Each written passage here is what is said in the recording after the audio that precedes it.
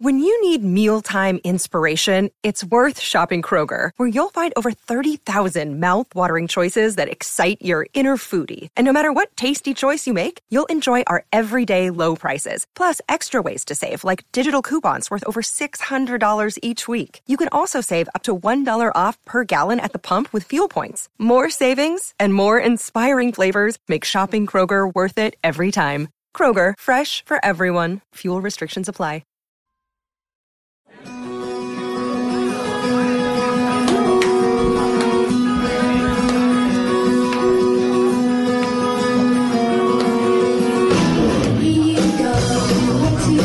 Hello, one and all. Welcome to Nerd Melt Theater at Meltdown Comics in Hollywood, California. Harmontown is now in session.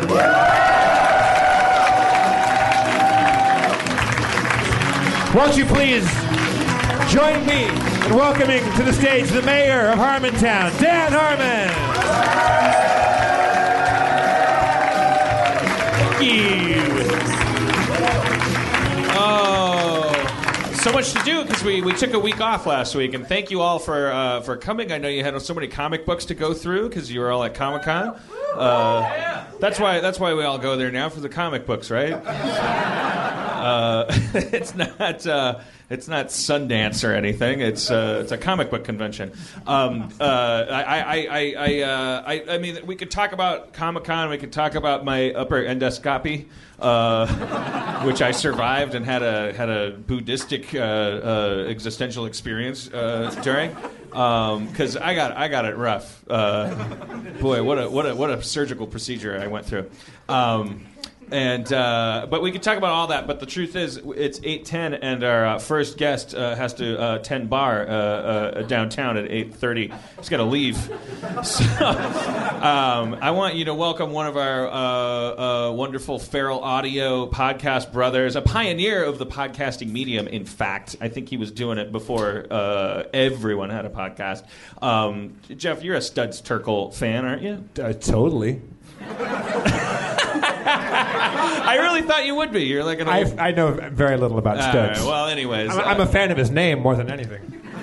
Well, this guy, in some respects, is kind of the anti-Dan Harmon because he has very meaningful conversations in good interviews with very interesting people. And all I do is do bad interviews with people from Feral Audio. Please welcome Matt Dwyer. Yeah, I scrapped it. All right. If you want to drink, someone I could have someone make you one. Or... Oh no, I don't want to work yet. So just if somebody else could bartend for me right now. Your podcast is called Conversations with Matt Dwyer. Yeah, very narcissistic of me. I'm proud to be a label mate of yours because I listened to a little bit of it today. You're one of those guys that I wish that I guess I wish I was like, but I know I never could be. Like I don't even want to be like me. You're a listener and not a talker. I mean, you're somebody that actually is, as our friend Seek Donnelly, who came out here, who's an aneurysm survivor and therefore a shamanic representative. I said, what do we have to do, those of us in the land of certainty? And he said, give more than you take. And I think guys like you give a little more than you take because you book really provocative guests and have really interesting conversations. And all I do is stand up here and go, I had an endoscopy. Yeah, well, when I started the show, I was hoping I would be really funny while talking to interesting people. But when you're talking to like a Black Panther or Wayne Kramer talking about his prison stint, it's really hard to make jokes. Yeah. It's like, but you don't have to because that Black Panther dude, for instance, I was riveted. I had to do. I'm trying to write the first episode of Community right now, but I got you cranked up like I'm Terry Gross doing my research. I didn't want to embarrass myself. You're an adult coming in. I didn't want to be like, so what's your podcast about? I wanted to know. So Dan, what is his podcast about? It's about this Black Panther guy. 362 episodes with one Black Panther guy. We go each crime to each food. Because they did a lot of soup kitchen stuff. We talk about each soup extensively. What was that guy's name? Pat O'Neill? Pete O'Neill. Pete O'Neill. Yeah, he was a little less Irish than. Really weird though. He does have a brogue. Black Panther from Kansas City with a brogue. Why can't we get over this class system that's oppressing the African American? We've got to fight the powers that be. Power to the people, motherfuckers. Someone's trying to take me horseshoe-shaped civil rights. Very funny. 3 white guys doing this. But one thing that he said that he said something so, well, I don't know if it was profound or if it was just sort of like narcissistically. I'm like, that's what I'm always saying, and a Black Panther's saying it.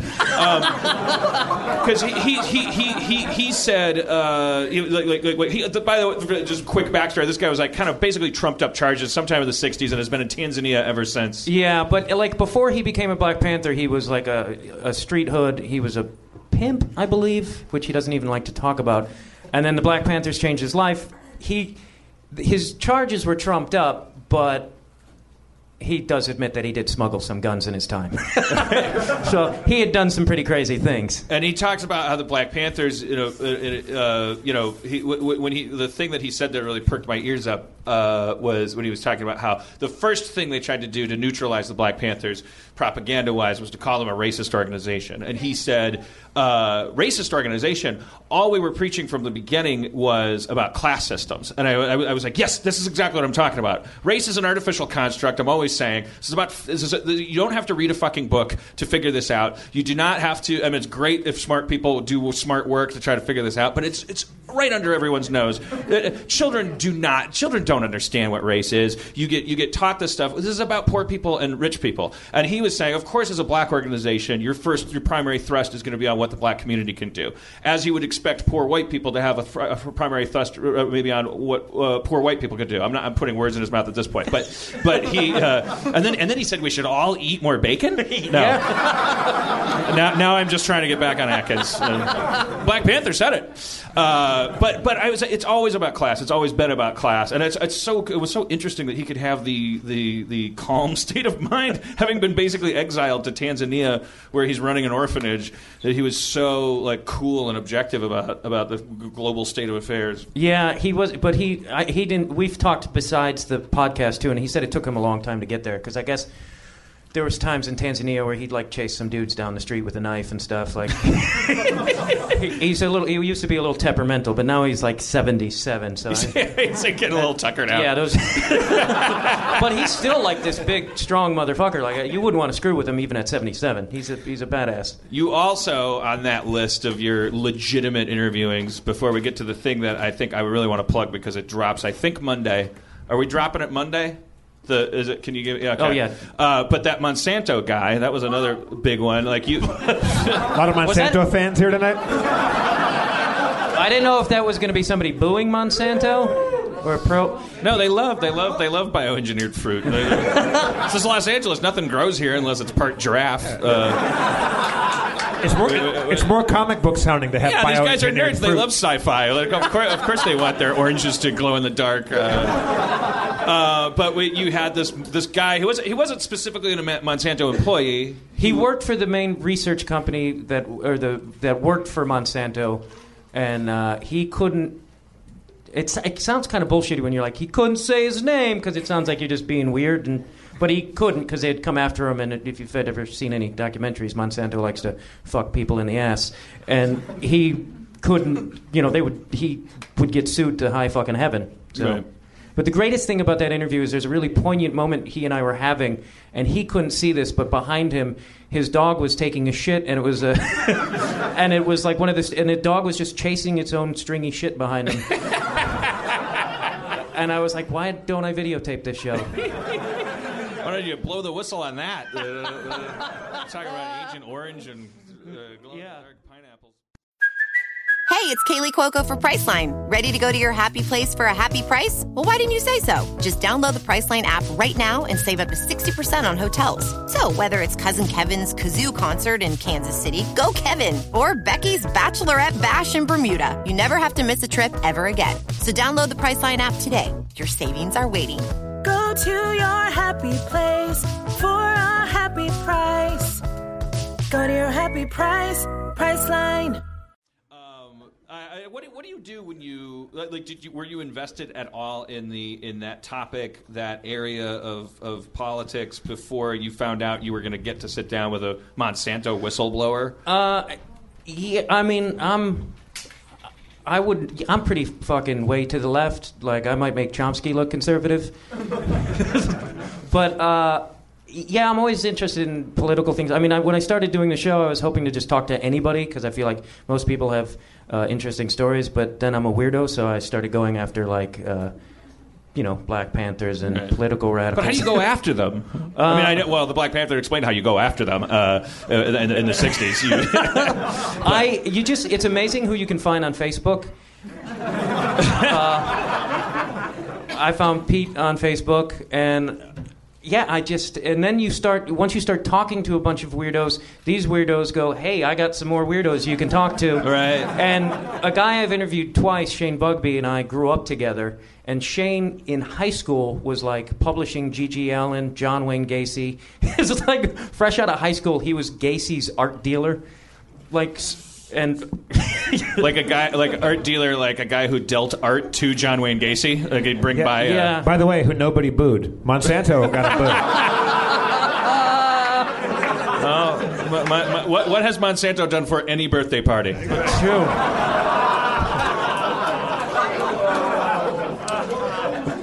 But Shane has worked with this. Did someone say Joe Rogan's joke? I thought, or was that some weird mental projection? I thought I heard the words Joe Rogan's joke.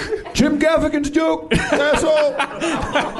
I'm not a stand-up. I'm sorry if my John Wayne Gacy joke was on someone else's set list. Anyways, please continue. Oh, just Shane and you should listen to his episodes and Google Shane Bugbee, because he's a guy who's done incredibly crazy things, and like G.G. Allen, he stole Ed Gein's tombstone and toured it around the country. And then he started his own soda pop company. He's just some guy who does weird things like that. But he's hooked me up with a lot of these people, like Paul Krasner. He hooked me up with Paul Krasner. If you don't know who Paul Krasner is. Oh, Paul Krasner. Paul Krasner created The Realist, which was like this really heavy-duty satirical magazine in the 60s. And the greatest thing about Paul Krasner is he tripped on acid with Groucho Marx. So and he tells the story on my show. So he really saw time fly like an arrow and fruit fly like a banana. That actually happened. And Shane's the one who hooked me up with Lucien Greaves. Lucien Greaves. That's that's the next thing to talk to you about. Okay, so now you can take over anytime you want. I just want to see if I can get this right. So, is it Woodsboro? Is that the name of this? The Westboro Baptist, the Westboro Baptist Church. Those are the God Hates Fags people. God Hates Fags. Joe Rogan's joke.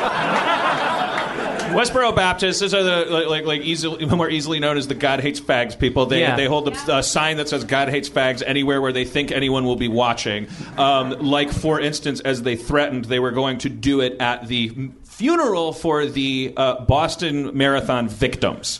That they were going to be... They implied, I guess, it was implied that they were going to... Yep, we're going to do it there, too. We do it everywhere where the heat is. Because when a message is that important, they're going to... You got to get your billboard up at the corner of Fountain and Wilshire. So the head of their church, Fred Phelps. He has a dead brother? I think it was his mother. So this organization called the Satanic Temple. Yeah. They did what they called a pink mass on the grave of his grandmother. Turning her gay in the afterlife. They did a satanic gay ritual. So Fred Phelps' mom is getting hit with a strap-on as we speak.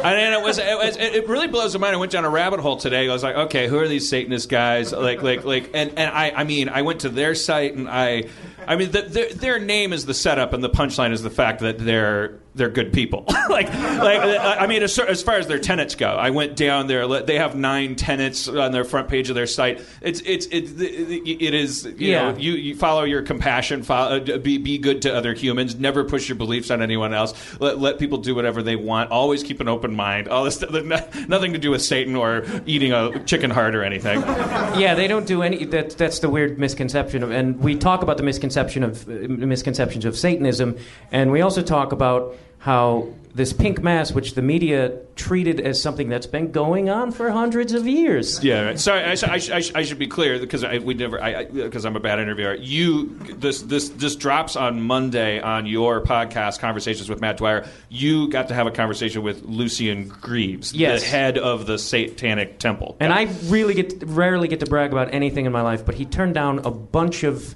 people, including Maron, to do my show. So that's. So, take that, Mark Maron, and all your money. Take that, Mark Maron. Can you book us on your show? And there is going to be, because there is something, and I wish I could say what it is, but I can't. There's going to be a big twist in this whole Lucian Greaves thing, which Shane Bugby, who I talked about, is going to is going to break on in Vice magazine, and then I'm going to do a follow-up interview with Lucian as well. Wow, it's like NBC's Star-Crossed Thursdays back in the old days. Like, Matt Damon's going to be in Central Perk, but then also Daphne's going to be on MASH. I don't know. I haven't watched TV in a long time. It's good that new media is getting there too. But so how did that interview go? What's he like? What's this He's fella like the nicest guy in the world, and he's like super smart. It's like not surprising. I mean, this seems like a pretty on its face. It seems like a very like juvenile, like fuck you thing to do anything on someone's grave. But then you peel back the layers, and you're going like, I actually cut and pasted a comment from an argument about it on Facebook that I thought justified the existence of comment sections, because it's like somebody said about this, because he did this pink mass on the grave of a dead woman, making this guy's loved one gay in the afterlife. But these are the people who, I mean, they their whole belief system is about freedom of religion. Not to put too fine a point on it, they hide behind the concept of freedom of religion in order to do something that is not really religious, or it does not, and is certainly unconstitutional, which is to imply that other people don't have the freedom to do whatever the fuck they want. And so this is sort of like turnabout is fair play, and it's kind of funny. Just having two chicks make out on this lady's grave, and I'll say I like to go where the sense of humor seems to be. But somebody said, like in a comment section, and of course someone said, 2 wrongs don't make a right. Okay, that's the response to the what he did. And then this fella Corey Hammond, I'll name him, I don't care. He said, and overused cliche statements don't make you intelligent. The Westboro Baptist Church has always been lawful. Half of his kids are First Amendment lawyers and goes to court daily to fight their actions, and they always win. The best way to beat them is at their own game, and this is it. If you aren't explicit enough to do it, the WBC is, so be explicit enough. In other words, I don't know. Then you go, okay, so we're just getting in a knife fight with people who love knives, and where's that going to go? But it's certainly, it makes you go like, yeah, these guys are calling themselves Satanists and making themselves heroes, and it's kind of a wonderful, ticklish thing. It's great, and he's got prosecutors coming after him. And there was a great quote at the end of an article about him recently where he said, "If I go to prison, I'm going to use my powers of Satan to turn it into one big gay orgy."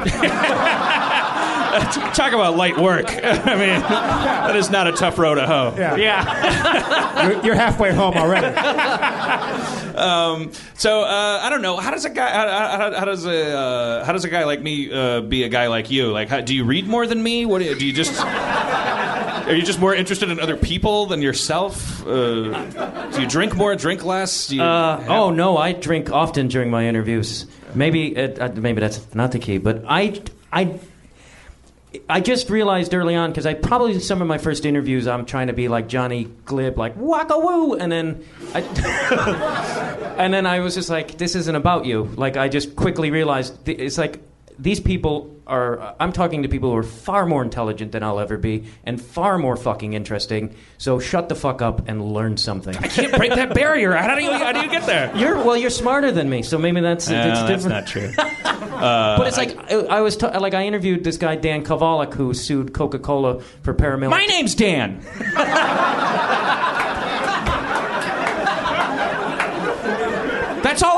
when you said that. Sorry. Yeah. Please continue. Oh no, he's a lawyer who sued Coca-Cola for death squads in Doug Stanhope's joke. Coca-Cola was killing union organizers in Colombia, and he found a loophole in our government or our laws to sue Coke. And it's like, there's a documentary about it actually, and we don't talk about it much. But like, I'm like, what am I gonna fucking joke around or out-talk this guy about? Right. It's like, this guy's a super brain. But how do you ask? What do you ask? I mean, how do you have to engage them and get them to the places where you want them to say stuff? But so you have to know all kinds of stuff, and then. I'm such a bad interviewer. We've done it's the running joke. Yeah, I mean, I guess maybe part of it is I came from an improv background because I don't like have a lot of notes. When I have like maybe 5 things written down, and I'll just usually somebody will say something that piques my interest, and I'll wait for them to finish, and hopefully I can just like be like, how about that? Like, do you take notes while they're talking? Do you mental notes. Mental notes. I interviewed this guy just a couple days ago who's an amazing artist, Rod Luff, or Rodrigo Luff, but look up his work. But he said something about how sometimes he'll create something and he'll find it embarrassing, and then he talked for a bit, and then I was like, all right, why would somebody be embarrassed about it, like this brilliant artist, who's actually here, by the way? Why would this guy who's incredibly brilliant be embarrassed by something he creates? And so I wanted to...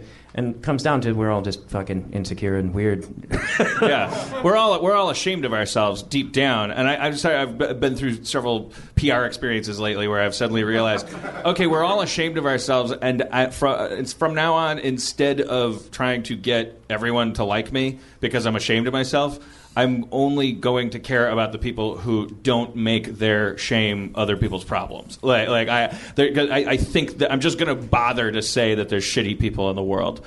I'm not gonna keep preaching this thing where I'm like, I love everybody. Fuck half of the people. Yeah. Specifically, the half of the people that make their very human shame someone else's problem. Someone that says like, I'm ashamed of myself, so shut up over there. Stop talking. Don't say that. Everybody be quiet. Everybody be careful, because I have to be, because I have some weird fucking thing about me, or I don't know how to talk. Like, fuck those people. I'm sure they're not evil, but you got to have an enemy, I guess.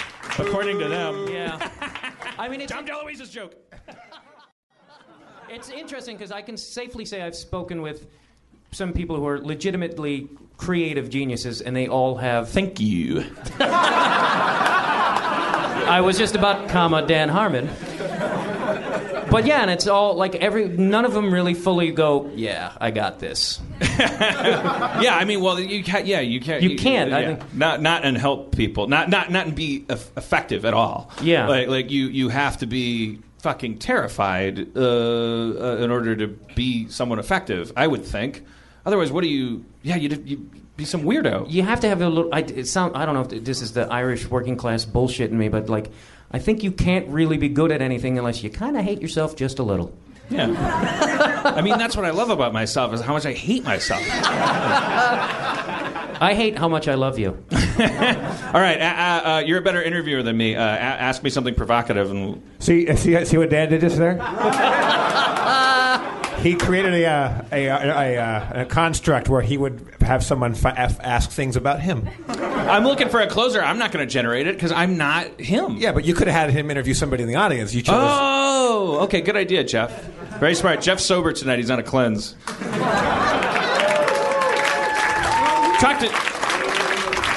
I've been sober for like the last 10 shows. I ate 4 steaks today. Hey, Enty, will you have a conversation with Matt Dwyer? This is Enty. How are you? Hi. Oh, shit balls. I only had a little bit of vodka and I'm falling off the goddamn chair. Enty's a regular here, but okay, just dive in. Without knowing anything about what you do, what do you do? Right, fucking getting deep. I mean, are you a creative sort? Or? Well, yeah, I want to do writing and stuff, but I recently was let go of a job that I had. What was the job? Black Panther. I mean, was it... He was an Irish Black Panther. Trumped up charges. I worked like in social media, and I did like movie marketing stuff. That's just called tweeting that you liked Iron Man 3. That never paid anything.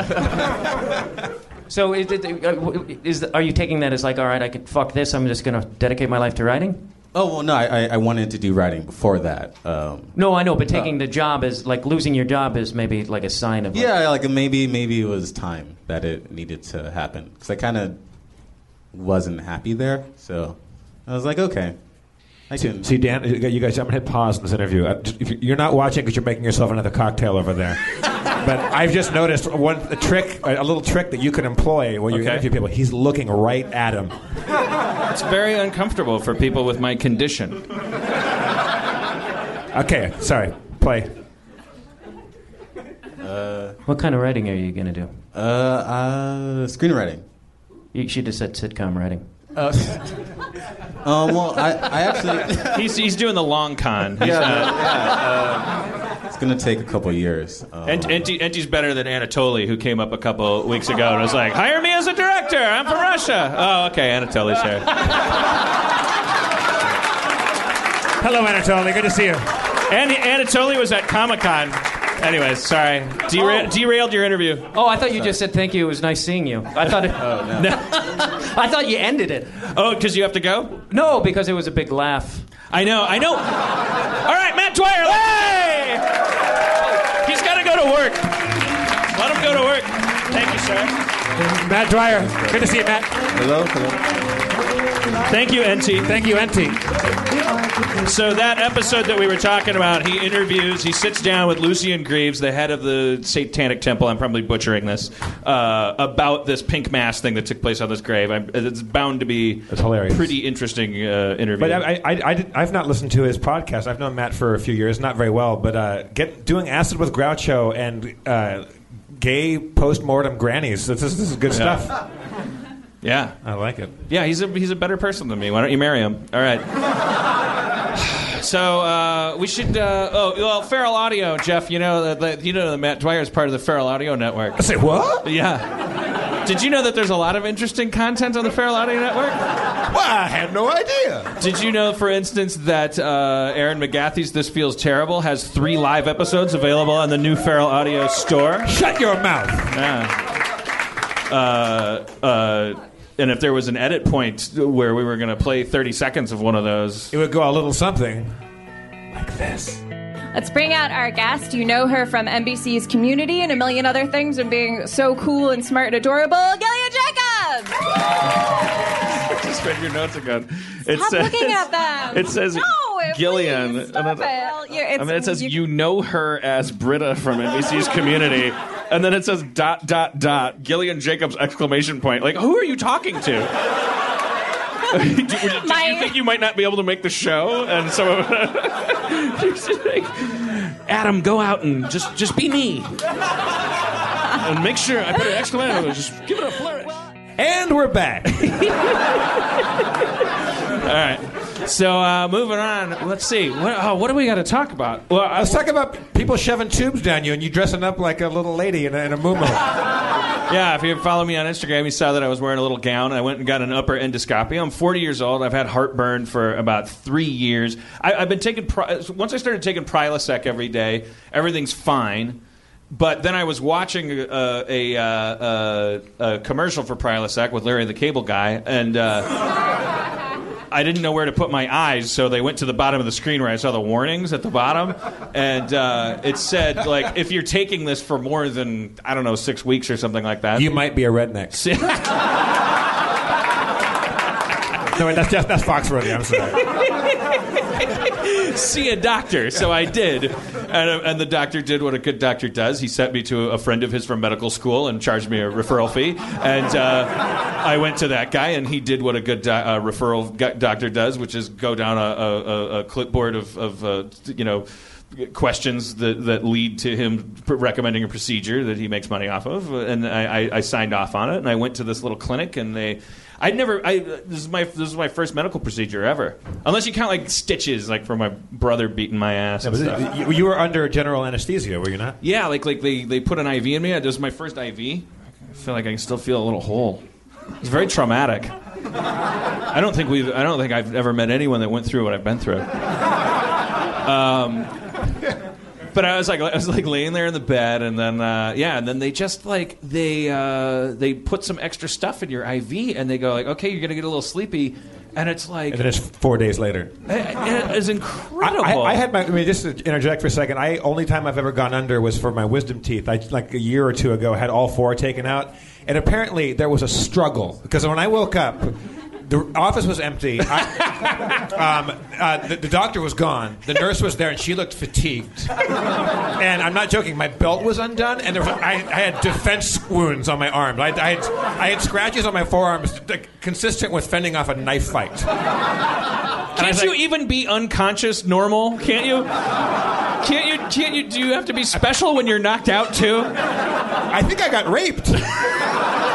That's special. Me. At least he took pictures of my balls. Something happened. Maybe X-ray them. Yeah. See if there's a. I don't know, man. But I woke up and they said, "Oh, you're going to get a little slee," and then I didn't even hear the pee. Then I woke up and there was a crime had been committed. Yeah, I honestly don't. No offense to dentists. If you're a dentist and you work hard and you care about people and you're wonderful, I'm not saying a statement about dentists, but I am saying that being a dentist, I don't think is enough of a qualification to have that much power over another human being by default. I don't think it's that's not cool. Well, he was an oral surgeon. You know, when they do that. Well, aren't we all? Touché. I think it's pronounced tushy. No, see, you're not. I knew you weren't. Sarah a surgeon. Silverman joke. I'm just saying, like, they put me under. They said you're gonna start to feel drowsy. I laid on my side, and they're like, you're gonna start to feel drowsy, and I just like.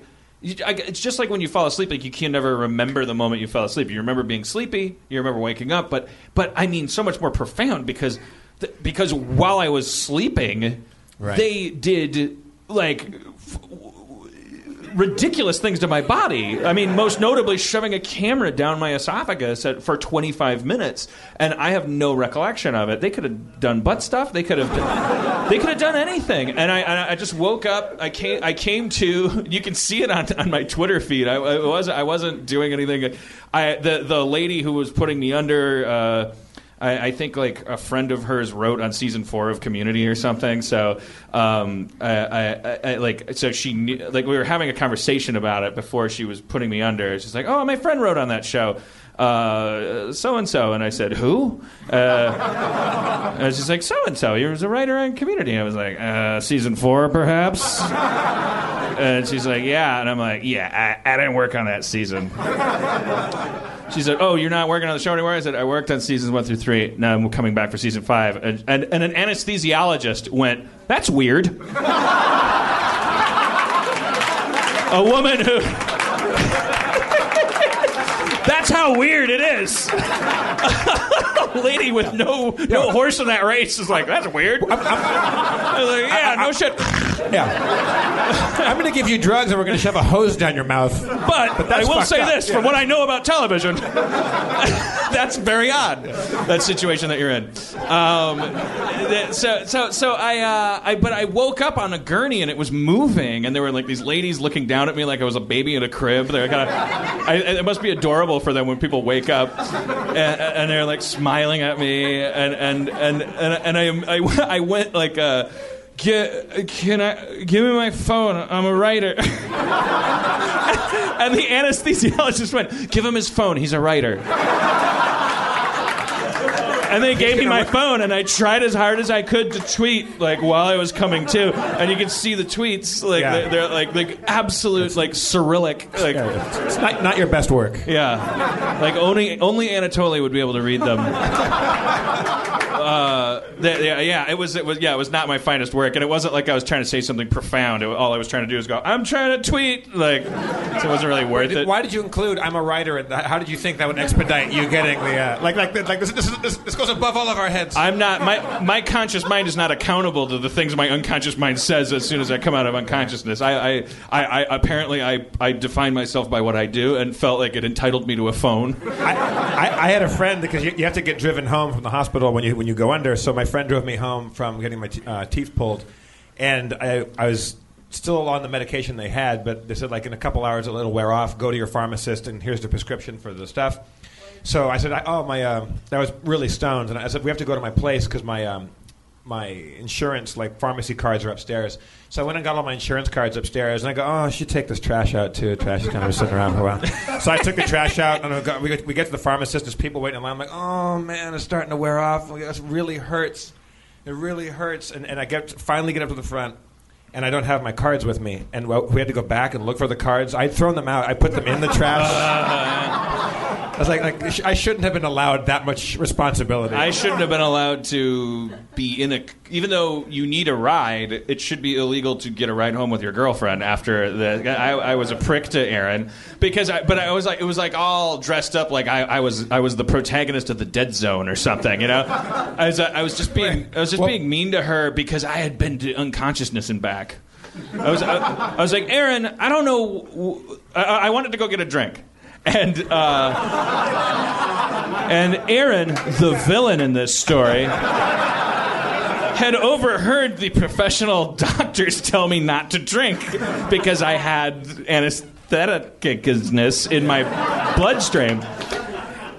And so Aaron, the villain in this story, said, no, I'm not going to take you to the drawing room. And I was like, Aaron, I have been to Oblivion and back. You know, I shouldn't. All I know is I was for 25 minutes of today, I did not exist, and I came back into existence, and it shouldn't be. I shouldn't be regretting it. I love my return to consciousness so much. I want to go straight to a bar. I really was like on this trip where I was like, man, I touched nothingness, and I preferred it. So you were willfully trying to go get back in there. Kind of like I just wanted to be somewhere dark and cold and have an Amstel. Like I really wanted to just be alone more than anything because I really felt like I had never made it to 40 without ever being knocked out voluntarily by another's hand, I should say. And I was like, wow, I was gone for 20 minutes and then I was back but it was great to be back, but it wasn't bad to be gone either. It wasn't that big a deal. Yeah, man, I'm right with you, man. I'm on the same wavelength, bro. And I kind of felt like that was an important, healthy exercise. Like maybe at like 16-year-olds' birthdays, they should just have a guy like knock you out, just so you can be dead for a second. And well, that's an unfortunate linkage to the John Wayne Gacy thing from earlier.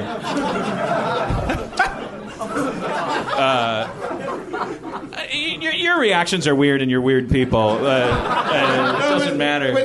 Their reaction was they were waiting for what the next statement was going to be. No, I was saying like it should be a rite of passage because 40 years old is too late to learn that it's okay to not exist. Well, but aren't people knock themselves out all kinds of ways, and then they choke each other. And yeah, but if I drank a fifth of bourbon and passed out, and you shoved a camera down my gut, I'd wake up and go, stop it, right, brah. This is knocked out. Like you lose, and I think that the reality of that is a little bit important. It's not as profound as taking ayahuasca or anything. It's just like, but it's 40 is too late to learn that. So you were out for 20 minutes. Do you recall any visions? No, that's the point. It's like if that's what that's our biggest fear with death, right? Unless you really think that. I mean, my biggest fear with death is that your last thought will play out. Like you'll be like, "Oh shit, did I leave the iron on?" And then for perceived infinity, because your brain is like also in charge of how you perceive time. Like you'll forever like be wondering about your iron. But that might be also, was I a dick to my friends, or I owe Toby $50? Like and they're just like forever. Like, but I think by and large our biggest fear is nothingness, oblivion. My biggest fear was, why was my belt off when I came to? All right. I mean, I have no point. I'm just saying. I'm just saying. I'm as special as I was before this experience, Jeff. I am now like Galvatron to my former Megatron. I have bathed in the lava of. Thank you guys in the back. Are you okay? Did you get a clean bill of health here, or what's going on with you? Well, he didn't. I mean, he said he found a polyp. He made it sound like that's like a thing that you find like a seashell on a beach. Like he was just like, I just grabbed it. Like it wasn't. You have a coral reef growing inside. Like everybody has a polyp here and there. He was like I found a polyp. Like he found a penny. But he said, there's inflammation. You're 40. You got heartburn. I didn't see anything weird. I didn't see Godzilla down there. I didn't see any. But they'll give a full report to my doctor. All right. And now you said you're going to stop drinking tomorrow. You're going on a little juice cleanse. Yeah. I mean, I'm not. Don't applaud stopping drinking. I'm going on a cleanse because I've gone way off my diet, and I think the best way to get back on that diet is to thank you, sir. We got to stop going to them for anything.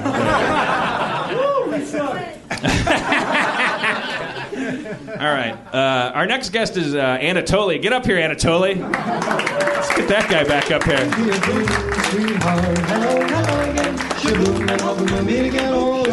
I didn't know that I was a guest, so I want to get my $10 for this ticket back. He wants his $10 back because he's a guest. Now as a guest of the show. Yeah. Hey, wow. That's a dangerous precedent to set, man. No. If you come up on the show, you can have $10. Here, you know what? Keep the change. Perestroika, baby. Sure. $20. A $20 bill. Yeah. How many rubles is that? Well, because he was a guest last time too. It's like 600. 600 rubles? Yeah. Damn. Yes. So, Anatoly, I got some follow-up questions. Having listened to the podcast that you were on, you came up. You said you came to UCLA to be a director. Yep. We said, do you have any favorite directors? No, you don't. Did not ask it. You don't. I have favorite director. Favorite director. All right, who's your favorite director? Wes Anderson. Oh, Wes Anderson. Yeah. Okay, great. That's a good guy. And no one clapping. Wes Anderson. Wes Anderson, guys. Dan just shut them off. Dan just told them to stop. Well, yeah, we're not on good terms, me and the audience. I think they should just follow their hearts. You guys clap or boo whenever you feel like it. Fuck you! Show's over.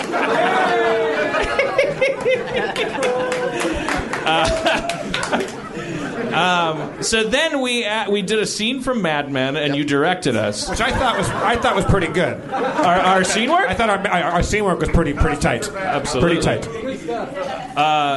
But your direction was that I should dress differently, and that the script should be better. They suck, but I don't know. And then you asked for a job. Yeah. Right. Yeah. He certainly has the beard to be a director. Yeah. And then you came to Comic-Con. You were in the Rick and Morty panel at Comic-Con. Yeah. And and you, what were you saying at the microphone? At the beginning.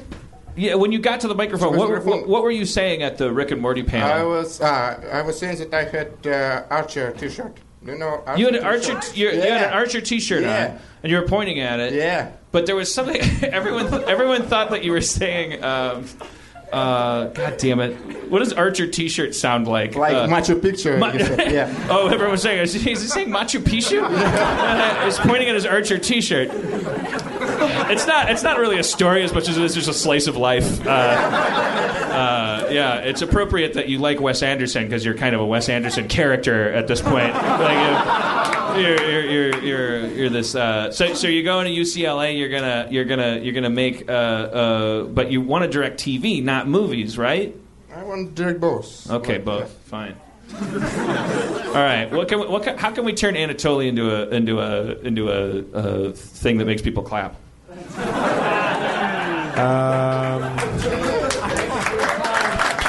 Thank you, Anatoly. All right. Thank you, Anatoly. He's $20 in the black right now, man. Yeah, that's true. Anatoly, what are you going to do with all that money? I will eat. He will eat. I like the name Anatoly. I wish I'm going to name my son Anatoly.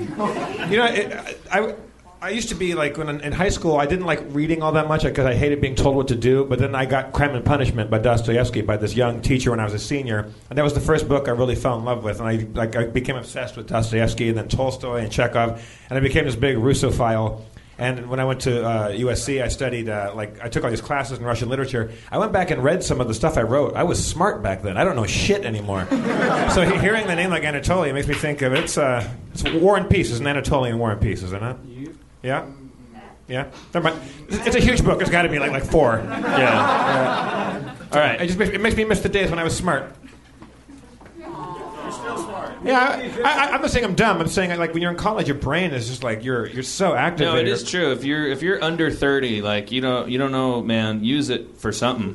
I mean, you just use it to have fun or make stuff. You don't have to use it to like pick at anything. Well, yeah, you had to work. So I worked so fucking hard in college. I never want to work that hard again. I think that's what it was. Like I worked and I got my A's and I just got out of there. Like I don't ever want that brain lock. So you're a writer. You force yourself into that procrastination fear, that brain freeze of I'm out of ideas, you hit those walls, things like that. Like I couldn't put myself through that. Yeah. I'm multitasking. Well, then I'll ask you a question while you thumb through your phone, your giant phone. All right. Ask me a question. How big is your phone? How's the writing coming on season 5? You know, it's it's on Friday. They're applauding. They didn't even know the answer yet. Anticipation.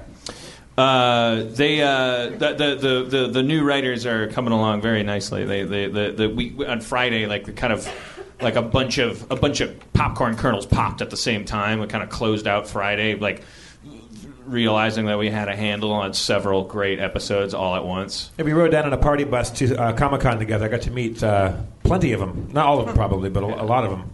We're doing, as I've announced, because you have to know this well in advance. We're doing an animated episode this year, and I will say the animated episode we're doing this year, even for this ridiculous show that we've been doing in all of its unmarketability, our approach to doing the animated episode this season is something that could definitely only be done in season 5 of Community. Like meaning that it's like even in season 3 of Community, people would have been like, okay, come on, knock it off. But now they can't. They can't. And so it's just, and I don't mean that it's just weird for weird's sake.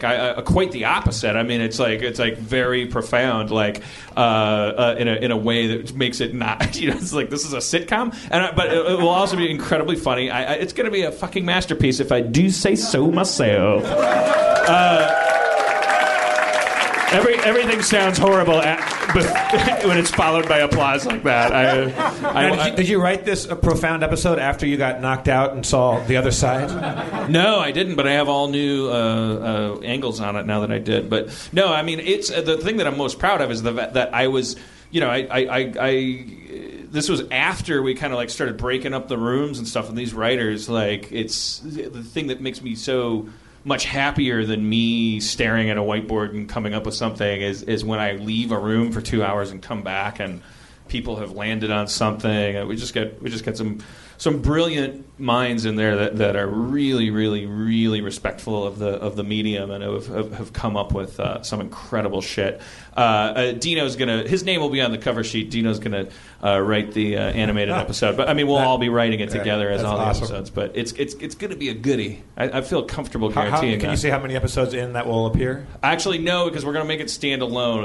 It'll be production code 513 for you, community production code heads. I think you're called. Who freak out when you see the numbers are swapped and stuff. Any numbers you see swapped it's for a reason. It's because the directors needed a certain schedule and stuff like that. We're giving the animated episode the last production code so that we can put it in. It's going to stand alone, kind of. So, anyways, that's enough of that business. What else is there? Went to Comic-Con, had a weird stomach ache in front of that panel, that amazing panel, 6,500 people. I felt something I'd never felt before, which is like this weird, like normally being in front of 6,500 people would be the most relaxing thing in the world for me. That's my inverted personality. I only know I exist when people are listening to me talk.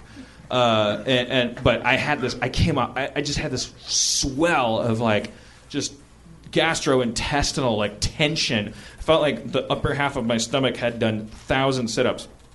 And I came off stage and explained that to Dino, and he said, "Yeah, you got to watch what you say now." Like that's what happens. Oh, really? You think that was just like? Yeah, because I was like, I was so forward to the Rick and Morty panel, but now this community thing, it's I'm sure it's all my fault. I'm not complaining about any of it, but this is just the phenomenon that's happened. Like, there's so much more wrong I can do than right by talking, and it's just like 6,500 people, and I'm just like. You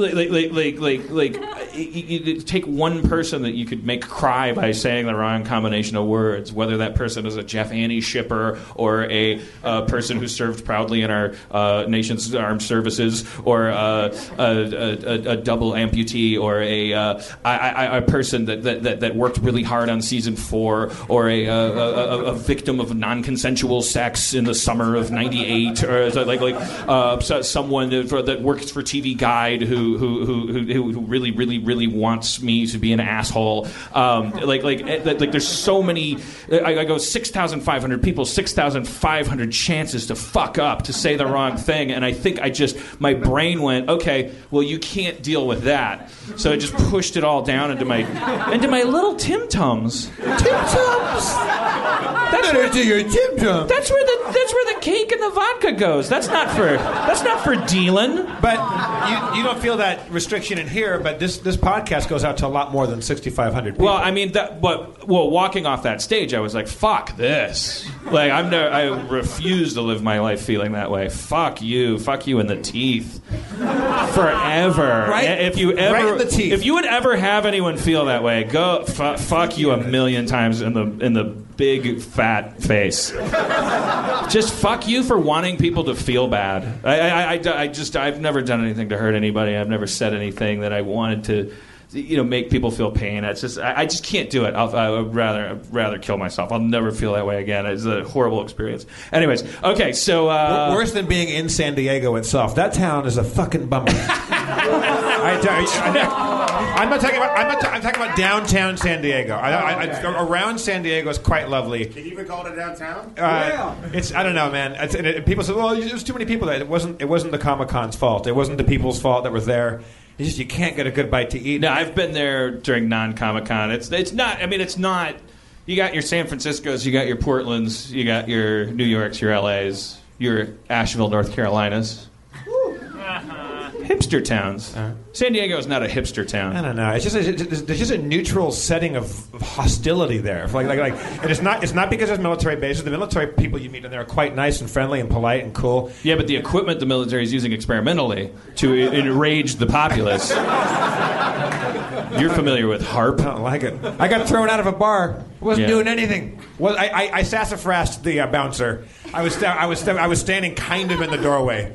I was not standing in the door jam. I was 2.5 feet back and a foot over to the side. So 3 people could have walked abreast, through that doorway and not bumped into me.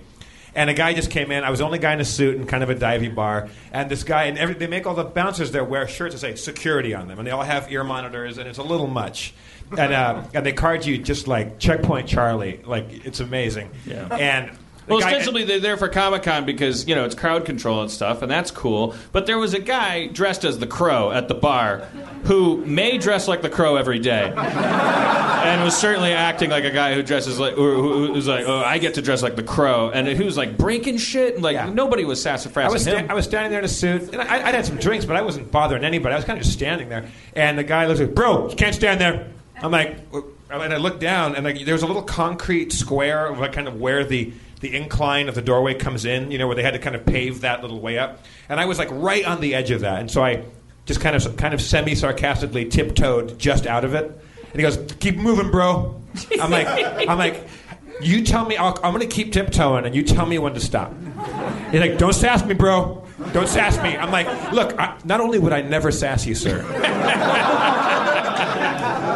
I have so much respect for you and what you do, what you're doing right now. I just want to be the world's best customer at this bar, and I want to know all the rules. I want to know everything. So I don't want to get this one wrong. And I go, is this okay? And he's like, he just gave me the eyeball. And then an hour later, I'm in the back, leaning up against a stack of beer boxes, texting my girlfriend, not doing anything. Bro, you're wobbling. You got to go.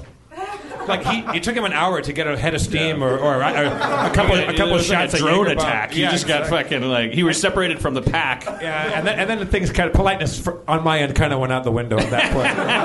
Yeah, I've seen you more sober, but I've seen you a lot drunker, and everyone in that bar was also drunker. Like I mean, and he goes, you weren't doing anything wrong. He goes, you're wobbling. I go, I'm not wobbling. You can't even talk right now. You're slurring, bro. I'm not. Yeah, you're slurring. I was like, you're a cunt. And I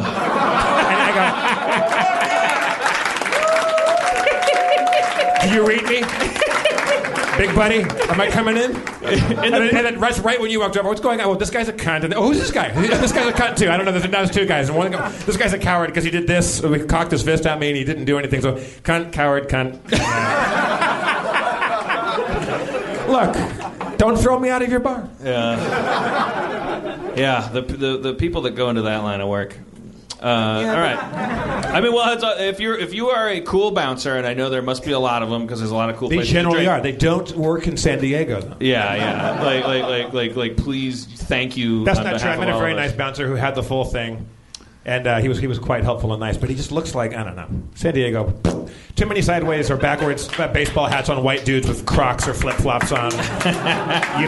San Diego may officially get the Jeff Davis patented thumbs down and fart sound. That means a lot to people. It does. What? I'm not being sarcastic. Thumbs down and fart sound? Thumbs down from Jeff. Yeah. Jeff. I rarely do it. It's not the whole... San Diego's a giant county and it's a big city. There's whales that just got the thumbs down. Like, you didn't even... Don't get me started on Blackfish, man. I just saw that yesterday. You guys want to get bummed out? How was it? It's a bummer. Yeah. You know about this movie? No. It's a documentary about... Is it like The Cove or something? No, it's well, kind of. It's the concrete pool. It's about SeaWorld's treatment of orcas and the cover-ups of the people that die training them there. Wait, people die? Yeah, they die. And it's just like absolute like PR just thing like because one whale. I don't want to spoil it for everybody, but there is one whale that ate a lady. And it's not much of a spoiler. Yeah, and it's not because it's in the news and stuff like that. But what I did not know is this whale's backstory is pretty fascinating. And this whale has a backstory. Apparently, it once walked on land. And looked much like a brontosaurus. All right, well let's bring up the rest of our little rascals and get their 2 cents on everything that's happened tonight. Kumail Nanjiani, we missed you. Conan O'Brien's Kumail Nanjiani. Conan O'Brien's. It's been a while. You know what? Can I say? Kind of fuck San Diego. Would you fuck it right in the teeth? Would you fuck it with a side of beef? Would you fuck it on a bagel? I would fuck it till it queefed. Nice. I like your meter. Yeah. A, B, C, B. That was like a kind of a haiku we had. I was there. I was at Comic-Con. I went to see. I didn't run into you, but so people are. It's like super packed. So I was with my wife, and we were walking side by side, and it's like just a ton of people around. And Emily looked at me, and she's like, "There's a guy with his crotch on my butt right now, right behind me." So I looked back to sort of see, because expecting like a huge crowd. It was just one guy. It was me, Emily, and then just one guy, nobody else around, just like a butt backpack on, like, just attached to her. Like, the rules of society kind of don't apply at Comic-Con. The weird thing that's starting to happen now is that, because I'm old. I was there in the 90s when I was signing comic books. There was a Marvel Center. There were video game consoles being sold there, but we nerds were allowed to sit on the floor of hallways with our big bags of shit that we bought at our nerd mecca and go through shit. And then there was a tipping point that got crossed, I don't know, let's say 6 years ago, I have no idea. There was just a point where it was like, this movie has nothing to do with comic books, but it's premiering here anywhere. But I realized Community is part of the problem. I like returned as to this like Sundance of things. But so like now you just get cattle prodded if you're a nerd and you try to sit down anywhere. They're like, keep it moving, and it's like, I really hate the booth babes thing. Like that is so fucking gross to me. All those like I feel horrible for them too, because they're like, this is the 3 days of the year where they definitely have work. But if you go day 3, their eyes are so sad. But there's also now it's like it's almost like it's the worst of all worlds, because it was Nerd Mecca, but now it's Nerd Sundance, and now because it's Nerd Sundance, it's a form of Sundance. So now there's this douchey component coming in. Oh, yeah. I was in a pizza parlor, and there were 2 girls who were in costume, and they didn't know each other, but some guys wanted pictures with them. And then another guy, like with a backwards baseball cap and some Crocs and some flip flops and some floop floops, who's sitting in the pizza parlor. He started yelling at. He's like, "Make out! Make out!" And I was like, "Oh, well, whatever. San Diego meets Comic-Con." He had laminates on. He was a fucking Comic-Con guy. He was just there to see fucking Ben Affleck 3 or whatever's premiering there. Are we already at Ben Affleck 3? Yeah. You know what? We are, because we had Ben Affleck 1 was like mall rats and stuff. Then Ben Affleck 2 was Good Will Hunting, right. And now Argo is Ben Affleck 3. This is Ben Affleck 3D. Well, now he's directing and he's got a beard. Okay, we forgot to bring out the list of our Little Rascals. We got to get Darla and Spanky out here. Aaron McGathy.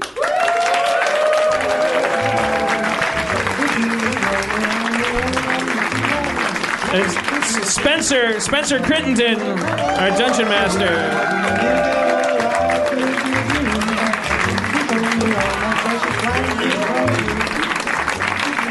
Aaron, anything you have to stand back in the booth and listen to me talk for an hour? Anything you want to feedback on? I'm from San Diego. And I couldn't agree more.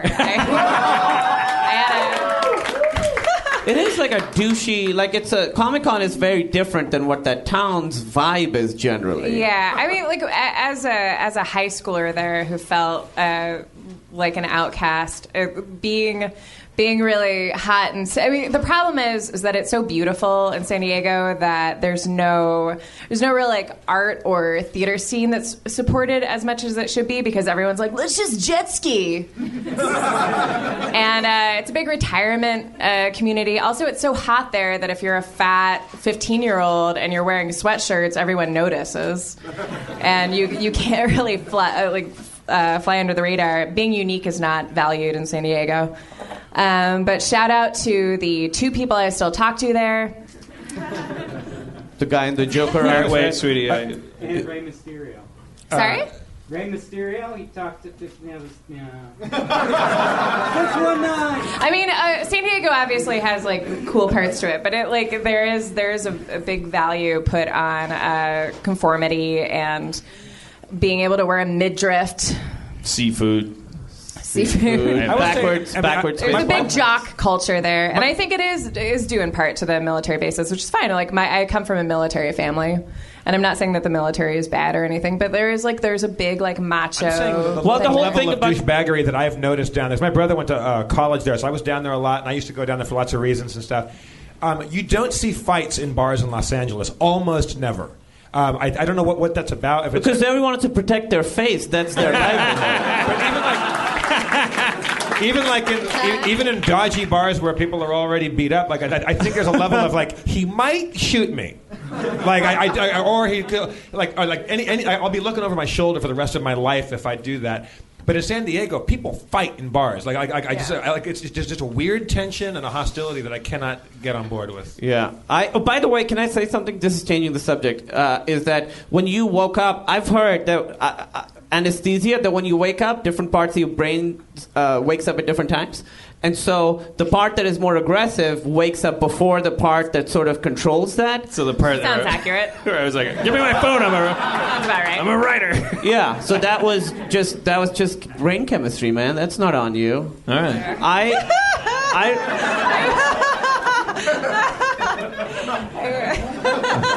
I punched my mom after I came out of. You punched your mom? I was 12. No, don't boo that. Hear the story. You haven't met her, Jeff. You can't say anything. Jeff, look what time it is. I have to be honest. I looked over a minute ago. It was 9:10. Doesn't count.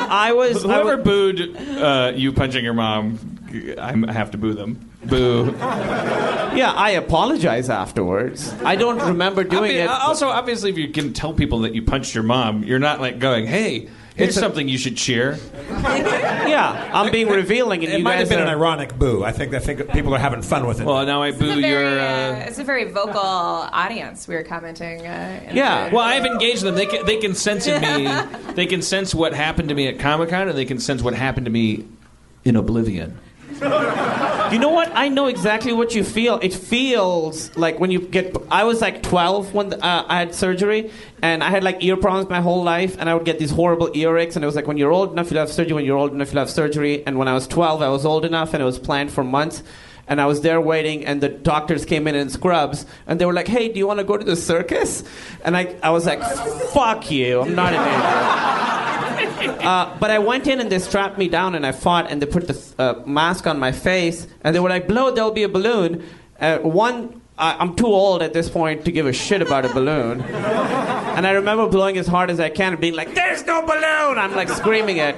But it feels like such a violation that they can put you out that hard. When I woke up, I was like angry that they have the ability to do that to me. Like, I have favorite ice cream flavors and shit, and you took it all away. Well, I to be clear, I didn't feel that way at all. I was so grateful for Western medicine and all that it. You love balloons. I didn't want. They said you're going to start to feel drowsy, and I was so grateful. I like 3 seconds, and then blink, and then I heard like a beep beep, and it felt like I could hear beeping for a while, and then to wake up in a crib pushed by ladies smiling and going like, did I die and go to heaven? I had a camera down my throat, and I didn't know. I was very grateful. No, I liked that I was out, but I just was a little... Like, I had all my wisdom teeth out last year, and I was like, "Don't put me under." In one go? No, in a couple different goes. You opted to be awake?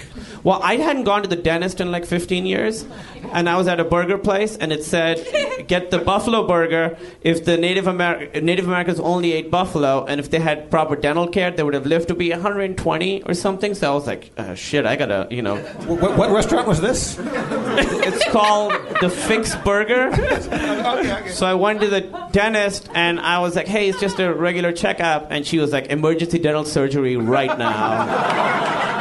Your mouth is a cave of nightmares." I knew it was going to be bad because she was like, "Do you have any symptoms?" And I said, "If I eat ice cream on the left side of my mouth, my spine hurts."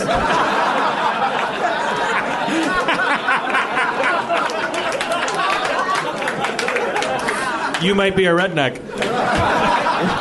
So I had months of surgery for that, and I didn't want to go under because that time when I was 12, it felt like a violation. But that's very interesting to me. Yeah. I mean, there's a fork in the road there. The fact that you felt, my terror, I want to be out because I don't want any of it to be happening. Yeah, but you're like. I didn't want to be there for it, but I didn't want to get put under. And then while it's happening, I regretted it because they were playing 13 going on 30 the whole time. And I was like, this dental surgery is the second worst thing I'm going through right now. Spencer, have you ever been knocked out? I'm on stage 2. That's not a complaint. That's not a complaint. That's just a clarification for our podcast listeners. Yeah. Because they heard an applause. Spencer has, for those of you that have never been to or seen a picture of us, Spencer's at the kids' table over on the side. Yeah, no, that wasn't a complaint. I promise. I'm fine. I've been surgered before. You've been surgered? Yeah. What was it? Is that how you conjugate that? Why not? Like, who cares? You can get barbered. Do you know what I said? It's a sewing term. It made sense, right? Yeah. That's all that counts. No, that's the beautiful thing about the English language. What the fuck? Spencer and Jeff have been fighting all day, just so you guys know. Yeah, no. I've had all my wisdom teeth out. That was crazy. I've had Okay, everybody in the audience has to be honest. Does anyone know what a pilonidal cyst is? Is it in your butt? Yeah. It's not fun, but it's also not terrible. But I had one of those dealt with. It's a cyst up your butt? That's interesting because I would think most things to do with your butt would either be great or terrible. Yeah. And this is like I'd say it's the most, ambivalent thing you could do with your butt. You could take it or leave it. Yeah, well, that's the weird thing about it, because you could, depending on, the intensity, sometimes it's better to not have it operated on, and sometimes it's better to have it operated on. What is it? It's a cyst in your butthole? It's like if you have an ingrown hair and it kind of becomes infected, and then if you squeeze it, the hair comes out and there's a tiny little bit of pus. Yeah. It's like that in that it develops this kind of channel from your hair follicle that gets infected. In your butt? Yeah. The whole thing is in your butt. Well, not in your butt. It's in the butt crack. so not the hole. Yeah, no, above it. It's in the runway. Lower back. Depends on, which My direction your confusion approach is, though, why would they bother to call it a special kind of cyst when it's just Well, a cyst implies it's in my mind, it's like kind of like a growth, like a tumorous growth, but it's more like just like a little opening, like a little. What was the word you said before cysts? Pilonidal. No, go away. Oh. Spencer's dad is... Hold on. Let me explain this. My dad also had to deal with this. That's all he's going to contribute. Spencer's dad has just... We could stop there. Spencer's dad just kind of Spencer's dad is Goldberging the stage? See, he's had a couple. There you go. That was... so much to talk about. Thank you, Mr. Crittenden. My mom came over to my house today to drop off some T-shirts. All right. But she stayed there. Spencer. I can't get her out of the chimney. No, she left eventually. Well, I'm ornery about my parents. Well, they can be a drag at your age, you want some elbow room. It's literally. Yeah. You saw me elbowing him. Well, you moved out of your parents' home at 23, 24 years old? Yeah. And so what's the problem now? Are they happy you're gone? Sad you're gone? I just don't, communicate with them like most people communicate with their parents. So, I'm like, let's just do it that way. And that's how I do it. And they're going through maybe a little bit of Well, yeah, because I'm great. Right. Yeah. See, I would guess without knowing that you probably brought some structure and order, possibly to the household, maybe. Right. I'd like to think so. Yeah. Hey, before we move, do you want to finish telling us about the? Yeah. Well, it just happened, and you could get it cut out. Does the or word that you said before the word cyst? Does that word mean in the butt crack? No, it's really gross. It means nest of hair. It doesn't. So it's not an accurate depiction. So the fact that it was in your butt crack has nothing to. That's just incidental, right? No, well, you could get one of these on your chest. You could get one on your arm. Although I do call my asshole a nest of hair. A pilonitis. The word nest implies that there's creatures dwelling. That's somebody made it. Gross, but I know what it means, so I'm not just going to be like, I don't know what it means. So, have you guys seen the new CW show, Nest of Hair? It's about San Diego. But I'm still. I mean, no. I want to know what. Does that word mean in the butt crack, or does it? No, it means nest of hair. Is it something that only happens in the butt crack? Yeah, because that's where there's friction, that's where and there's a nest when you're of hair. sitting, that's where sometimes sweat collects. Right. And if you're in a car or a vehicle, there's agitation when you're bouncing in the car, and that's why a lot of GIs get it, and it's known as Jeep butt. Sometimes, Jeep butt. That's cute. It's a lot less disgusting than pilonidal cyst. Sometimes you'll see a family of finches fly out of your pants. Yeah. I wonder. They come and go. Jeep butt. Could you have one of those and then it goes away and then it comes back or something? Yeah, it's like a pimple in that, it'll get bigger and then it'll pop and then it'll go away, or sometimes in rare cases it could get infected like a pimple. Like an opening in the skin. And this is something you had to get surgered.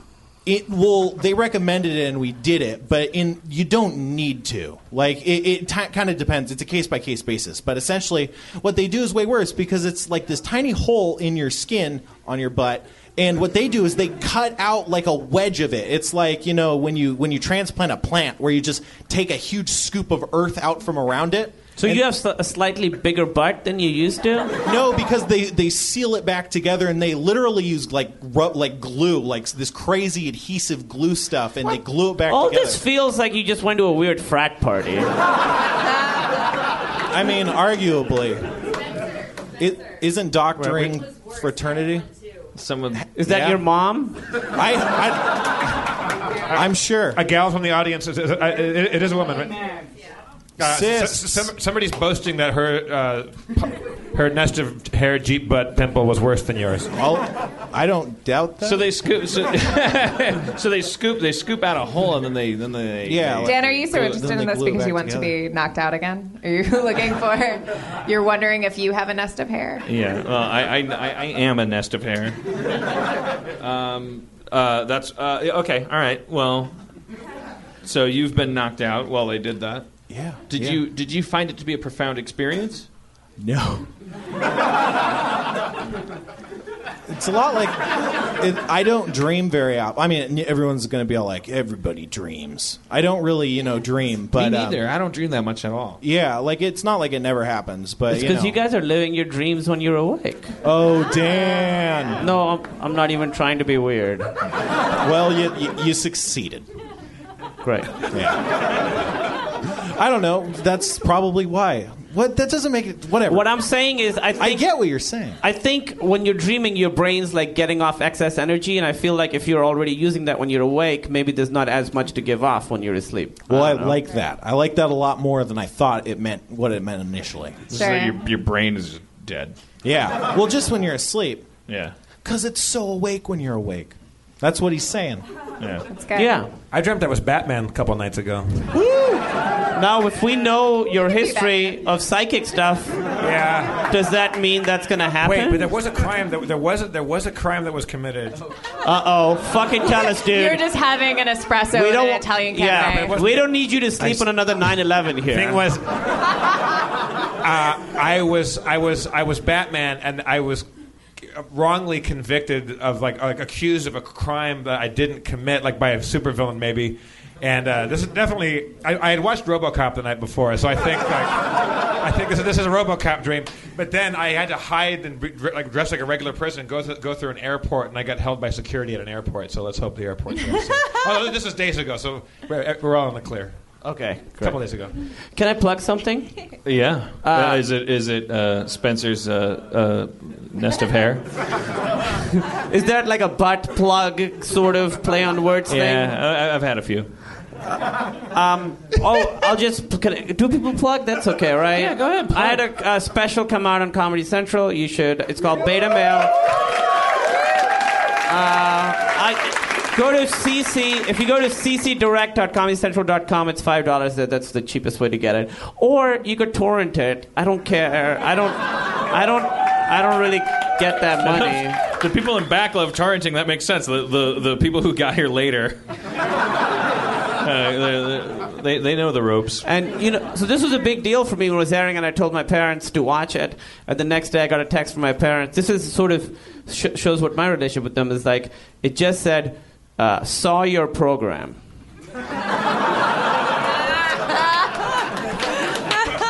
I think we may be brother and sister. Yeah, is it like that? Does this go back to the punch that happened when you were 12? Wait, maybe. So you woke up, you socked your mom, and then was there a melee? Did she fire back? Was there a scuffle? I think she's still firing back. Was there any? Did you follow up? Did you? No, back? I didn't with talk like an to them. uppercut? No. After saw your program. Yeah, that was her punching back. I didn't talk to them for a week, and then I talked to them today, and it wasn't brought up. When I, as a comedian, like doing Letterman is like the biggest thing you can do, and I was like, all right, I finally do something that they know what Letterman is. I do other shit. They don't know very much about pop culture, but they know Letterman. So I did Letterman. I talked to them on the phone, and they were like, "Hey, we saw you on Letterman," and then just told some story about my aunt. I was like, I don't know what's happening. What could you say to them that would make them very proud, like in a sentence? I'm Muslim.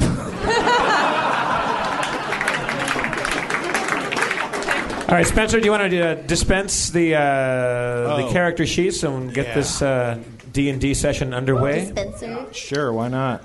Also, while he does that, it's probably a good time to plug the fact that we're finally getting that stuff underway. We're recording. It's what's called Harmon Quest right now. We're recording this D&D thing that we've been alluding to forever. Spencer's dungeon mastering. We're playing D&D and recording the audio in front of a live audience, just as we do here. Only we're doing it on a little bit of a budget with some of our favorite comedic cameo people at the Silent Movie Theater, in combination with screenings of like crazy fantasy themed movies. And then we're going to take the audio from the role-playing sessions, give it to my studio Starburns, and they're going to stop motion animate the combat and stuff. It's going to be an awesome. So if you want to be part of that, check online. It's called Harmon Quest. It's at Cinefamily. It's being done in conjunction with Cinefamily. That's why we're doing the fantasy themed movies and stuff. When's the first one coming up? That's this coming Saturday. Right. Is it really? Yeah. Is there money? Like, does it cost money to get in? Yes. How much does it cost to get in? $80. $14. That's a bargain. But if you're Anatoly, you make 38. Yeah, I was thinking about that. I've been on like 60 episodes. No, but yeah, www.cinefamily.org. That's www.cinefamily.org.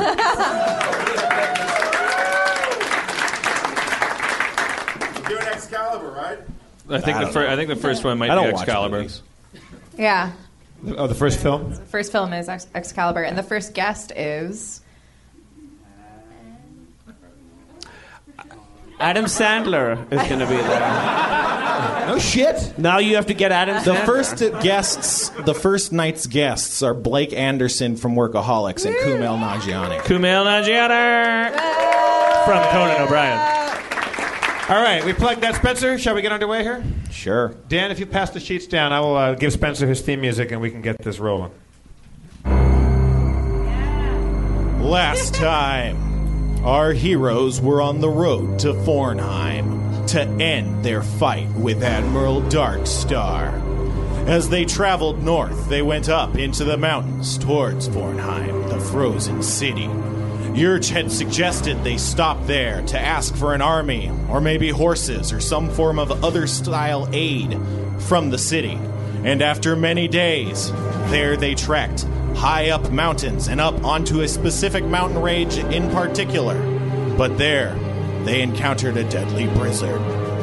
What the fuck? But through the driving snow and ice, they could see the white walls of the frozen fortress. There was a bridge.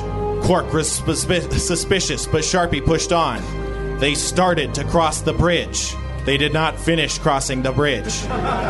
From afar, the city fired cannons and skeletons landed in the ice. Sharpie tried to reason, but Quark leapt into action, tackling one of them, and the gang was fighting. The skeletons attacked with wicked blows. Mulrain understood the beast's rage and looked into its dead eyes in empathy. Sharpie grasped one of the skeletons with a shocking grasp, surging electrical energy through its brittle bones, causing it to cause fire and fall on the floor. 2 skeletons remained. What would they do? Combat is happening now.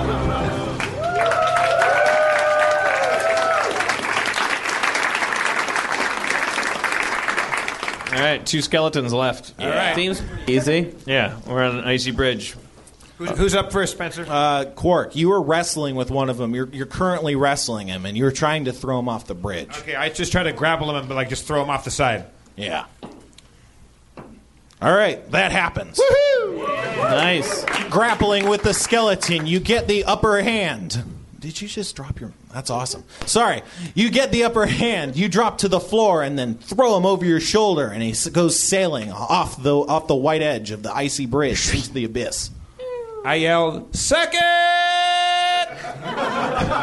1 skeleton remains. Whose turn is it? That'd be yours. Okay. How close are we to the skeletons? You're about 25 feet off. It's kind of engaged with Mulrain right now and Sharpie. but you're a bit off. I'm a bit off? Yeah. All right. Well, he was always there. Okay. Everybody shut up. I take my poison dagger. Will that work? Take that poison dagger through my heart. Oh, the poison won't, but the dagger will. Huh? Poison doesn't work on undead. Well, the dagger does. Yeah, that's what I was saying. Yeah, definitely. Cool. So I sneak attack the guy. Okay. And just go to town. Going to town on the guy with a sneak attack. You strike directly between his shoulder blades, dealing 15 damage. I give Krista Berg a little chit, do you call it? Like from AA. That's one day of not tying a rope around your dagger when you throw it. You know what? I thought about it a lot. I could see, but it's been the toughest day of my life. Did you call it a chit? Yeah, you get those little circular chip with a P. Chip. Yeah. Wait, shit is a thing too. Is it? Yeah. I don't know. Google it. Yeah. What? It's in your butt. I believe you guys. Is it almost dead? You don't know. It is undead. It's but it's. What is it doing right now? It is it's being stabbed. There's a knife in it. Okay. It's not like responding. How is it reacting? It's not like a person that feels pain. It's more like a skeleton. You're not like a person. It's all right. That's okay. the skeletons are me. We went over this. Okay. That's a throwback. Who's next? That's Moraine's turn. All right. So I have no idea how the skeleton's reacting. So I'm going to just grapple. I'm going to grapple with the skeleton. I'm going to make eye contact with him, and I'll say, "Thank you for your sacrifice." And I try to throw him off the bridge. Okay. Don't look at me, Dan. I just want to know, like, what you wanted to know how the skeleton was reacting before you did that? Like, what would you have done? Well, I mean, if Camille did that and he was like, "All right, guys, come on, let's cool it." Then okay. You just wanted to make sure the monster wasn't... Okay, all right. All right. That's the cool. monster did not say... If he was on the ground, or if he was flying around. I mean, Spencer's much smarter and better than I am. No, that makes sense now that you explained it, but yeah. Yeah. Can I also do a pink mass on it to make it gay in the afterlife?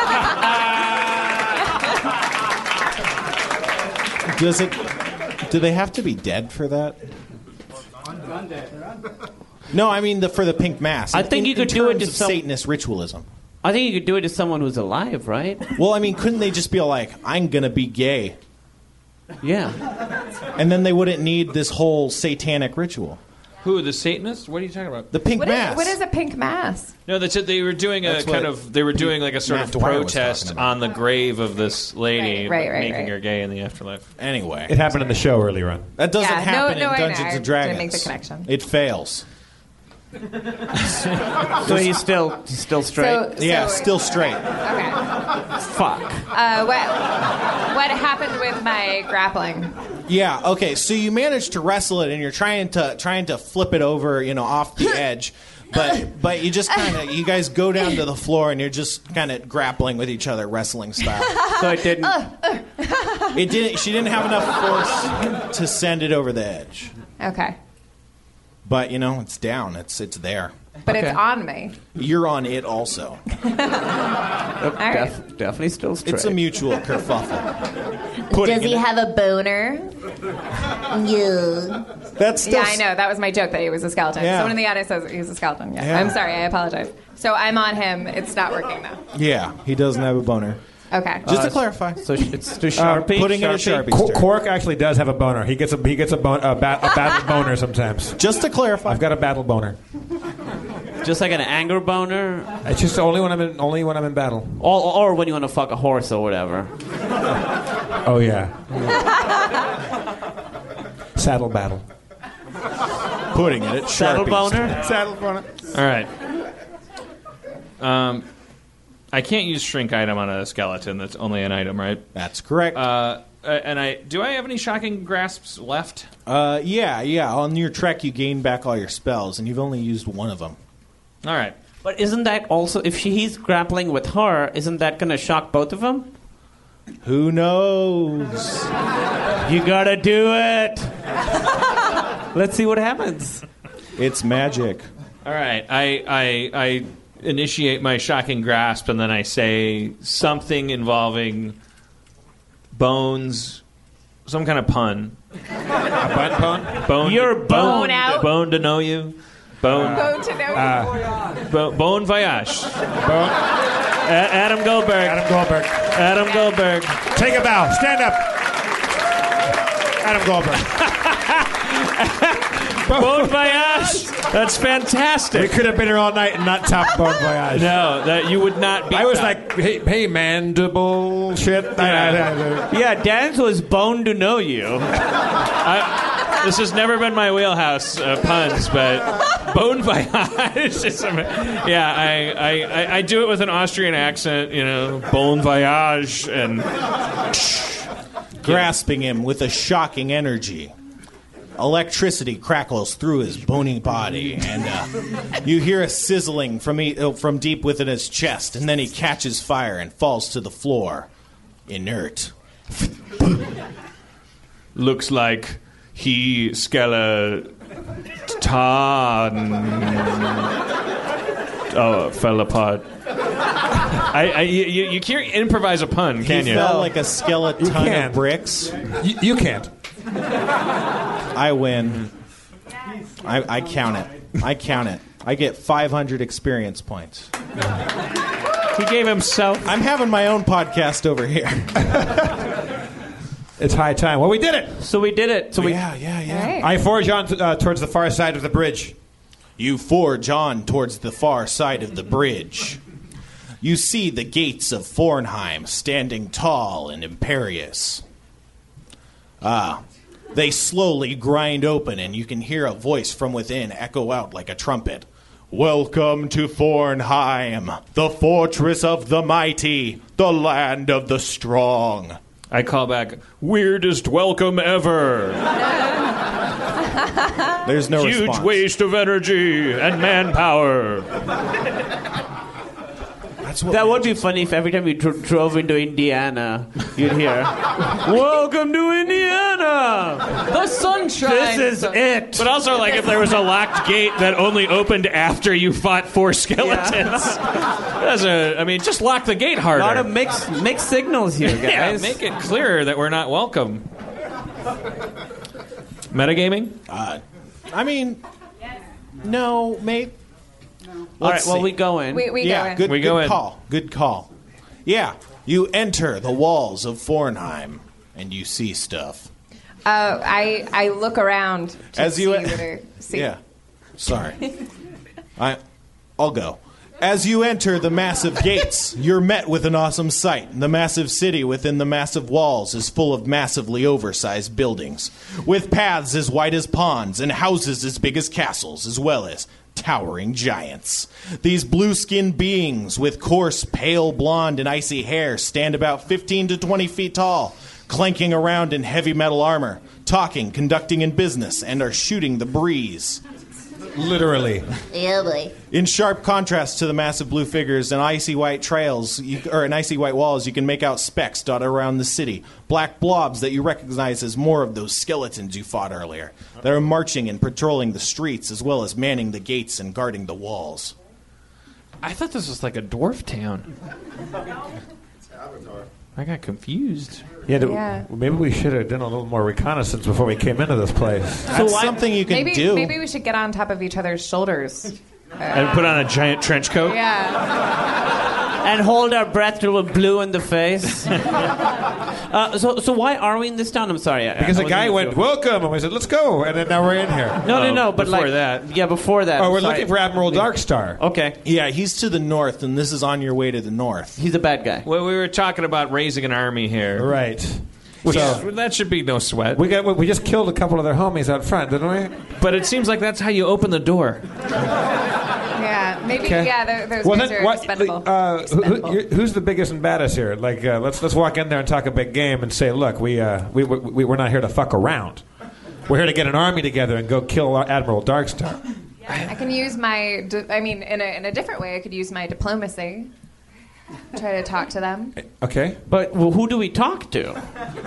Can we? I looked for the sweetest faced giant. Okay. Well, some guy who's clearly like nicer than the other. That's like giving water to the smaller giants. I'm just laughing. Someone drops a hat. He gives them their hat. Scanning the city, you see what you make out to be the most jovial of the giants. But not at anyone else's expense. He's not laughing because he's picking on him. Right. Okay. Just making sure. I mean, that's fine. You see him. There, he looks jovial. Okay. Do you guys mind if I approach? Knock yourself out? Yeah, we'll be back here. Okay. No, I go with her because we still have our little buddy pack. Yes, thank you. I go with her because I wouldn't miss this for the world. I put on a shirt that says Team Giant on it, and I walked there. Was like Aaron talking to a non-player character is like every time the Smoking Man showed up in X-Files. I am riveted. Yeah, so you and Quark are kind of walking up. Well, we'll all go. Okay. You're all walking up. All right. Hello, sir. Looks like you're closer to heaven.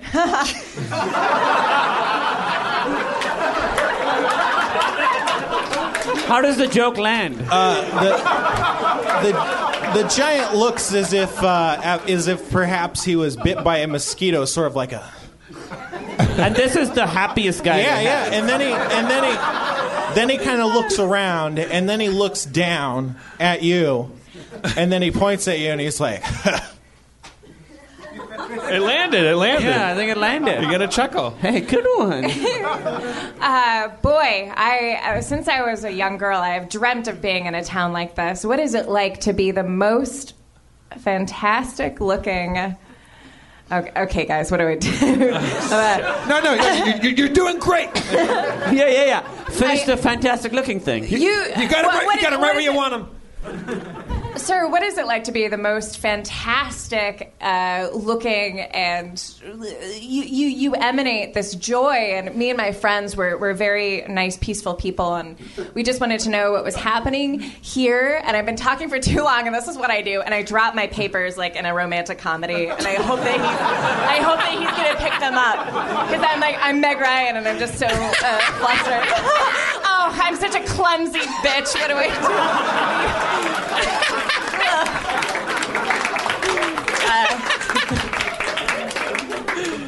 Does he help her with the papers? No, his hands are probably too big to pick them up, but he doesn't help with the papers. Sir Giant, we are travelers from the south heading north. And, whoa, but did we stop here, Mr. Happy? I'm Robin Williams. We are in pursuit of a threat that threatens all of, what's this planet called? Earth? Earth. I am kind of standing behind all of them and just instinctively grab the handle of my sword. I should tell him that I'm like a very well-known singer-songwriter. I move my hands like I'm about to take off my tiny little clothes. We request an audience with your leader, if you have one, or the commission that leads you. But you're probably the leader, right? I mean, he looks like the leader. Either that or a model. He kind of just looks at you guys all saying and doing these things that you're describing, saying and doing. Can he not hear us? No, he is. He's exactly hearing you right now, and I'm describing that.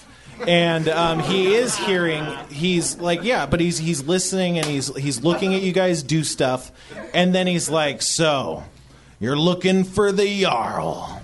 Yeah, that's it. We're looking for the Jarl. That's it. I don't even That's know the why guy. we forgot the word That's for it. exactly right. Oh, we should have said that when we first showed up. Well, it ain't just anyone that can see the Jarl.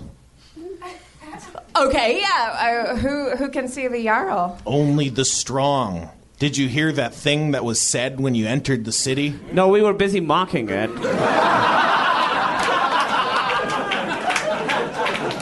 We are strong. We slayed a couple of. Tell him that. No! Dire wolves. Good save, bro.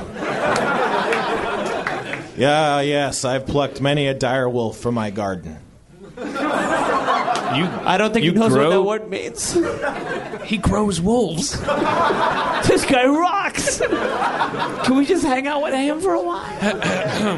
Well, if there was a way that we could prove our strength, other than getting in your, not to put too fine a point on it, but less than hospitable threshold, tough ice city. We would love to prove our strength and or just have our strength taken as a flyer and get an audience with aforementioned Jarl. Also, if you giants enjoy a show by tiny people, maybe the four of us could put on a small show. It's true. We are singer-songwriters. I recently gotten into doing some sketch comedy stuff. I've heard enough of this, says the barbarian. I'm as tough as any man here, giant or no.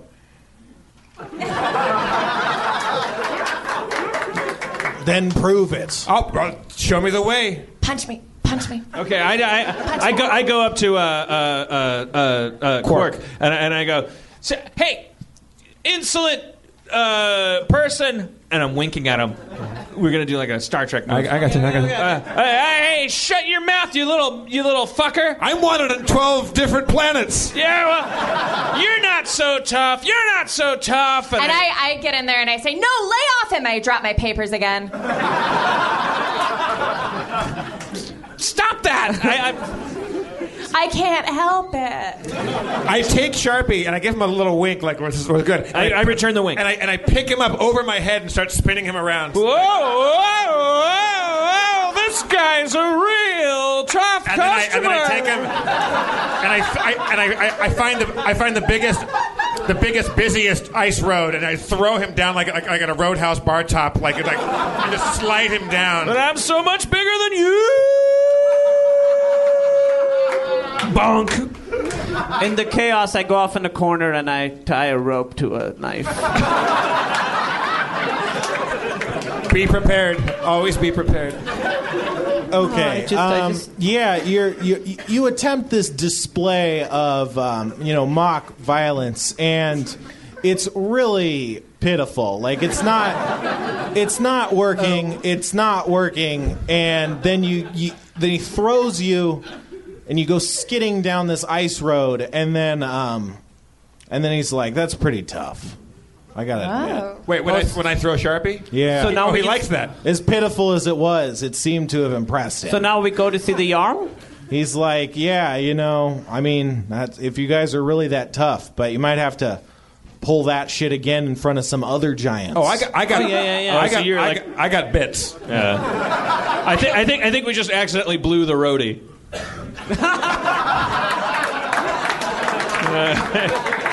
Classic mistake. Classic. Real amateur move.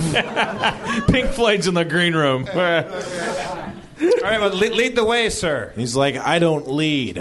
Follow the silent servants." He kind of points at a line of skeletons that are kind of patrolling through the city. They're led by one of these skeletons is just ablaze on fire. He's just lit on fire. I say, "Thank you, sir. You are truly the most joyous creature that we have encountered in a long time." So there's a skeleton on fire? Yeah, it's kind of walking around through the city, melting ice and snow, and there's a column of steam kind of rising off of it. Cool. But they're just walking in a line. All right, well, we should follow that. Yep. Yeah. Okay. Do you still have your Giants t-shirt on? Yeah, I have Team Giants, and I've added Blazing Skeleton also. And on the back it says, my favorite movie is Ghost Rider. I start whistling the theme from Bridge Over the River Kwai. Wait, you sing? You sing when you whistle? Well, I don't know how to whistle. I can't whistle either. High five, bro. Yeah. So few people You guys- don't know how to whistle. Anyone can whistle. No. But that's a different story. So we're following these silent leaders, silent whatevers. Yeah, the silent servants. They're just kind of. You really can't control this group. I can't really whistle on it.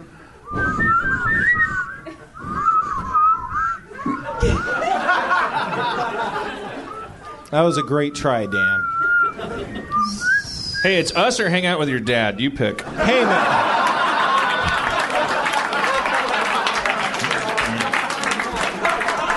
I walk up to one of the silent servants and say, "Excuse me, gentlemen, we're looking for Jarl. You'd be so kind. You saw what I did to my friend over here. I threw him a good 50 meters down the ice road. See? Make it snappy and show us the way." No, don't be aggressive. No, they respond to might here, Its Chris. head kind of turns towards you, and its eyes kind of like glow with a blue flame, and you can hear a voice out of its chest. It's tinny and mechanical sounding. It says, "Don't bother the silent servants." I was just told to come over to you. Well, they're walking. We just follow them. Yeah. We follow. Oh, okay. We're following. Yeah. Sorry, that's happening. All right. So I was just trying to be tough. I want to get one of those chest plate things for me, so that when I fart. It wasn't this person.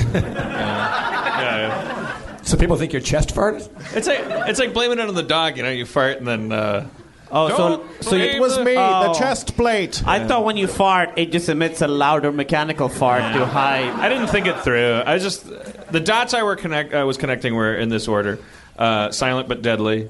Okay. Silent servant. I kind of, and then from there I was off-roading. I was relying on the statistical chance of me being funny when I talked, and I blew it, as I do 7 out of 10 times. No. So we're following. There's a lot of math to it. Oh yeah, I know. Dan, have you been blaming it on the dog? We have a dog. And it farts a lot. Yeah. And I have ramped up my farting. It's true. You have. There was when Dan was getting his endoscopy, there was a page in the big stack of papers that he had to sign that said.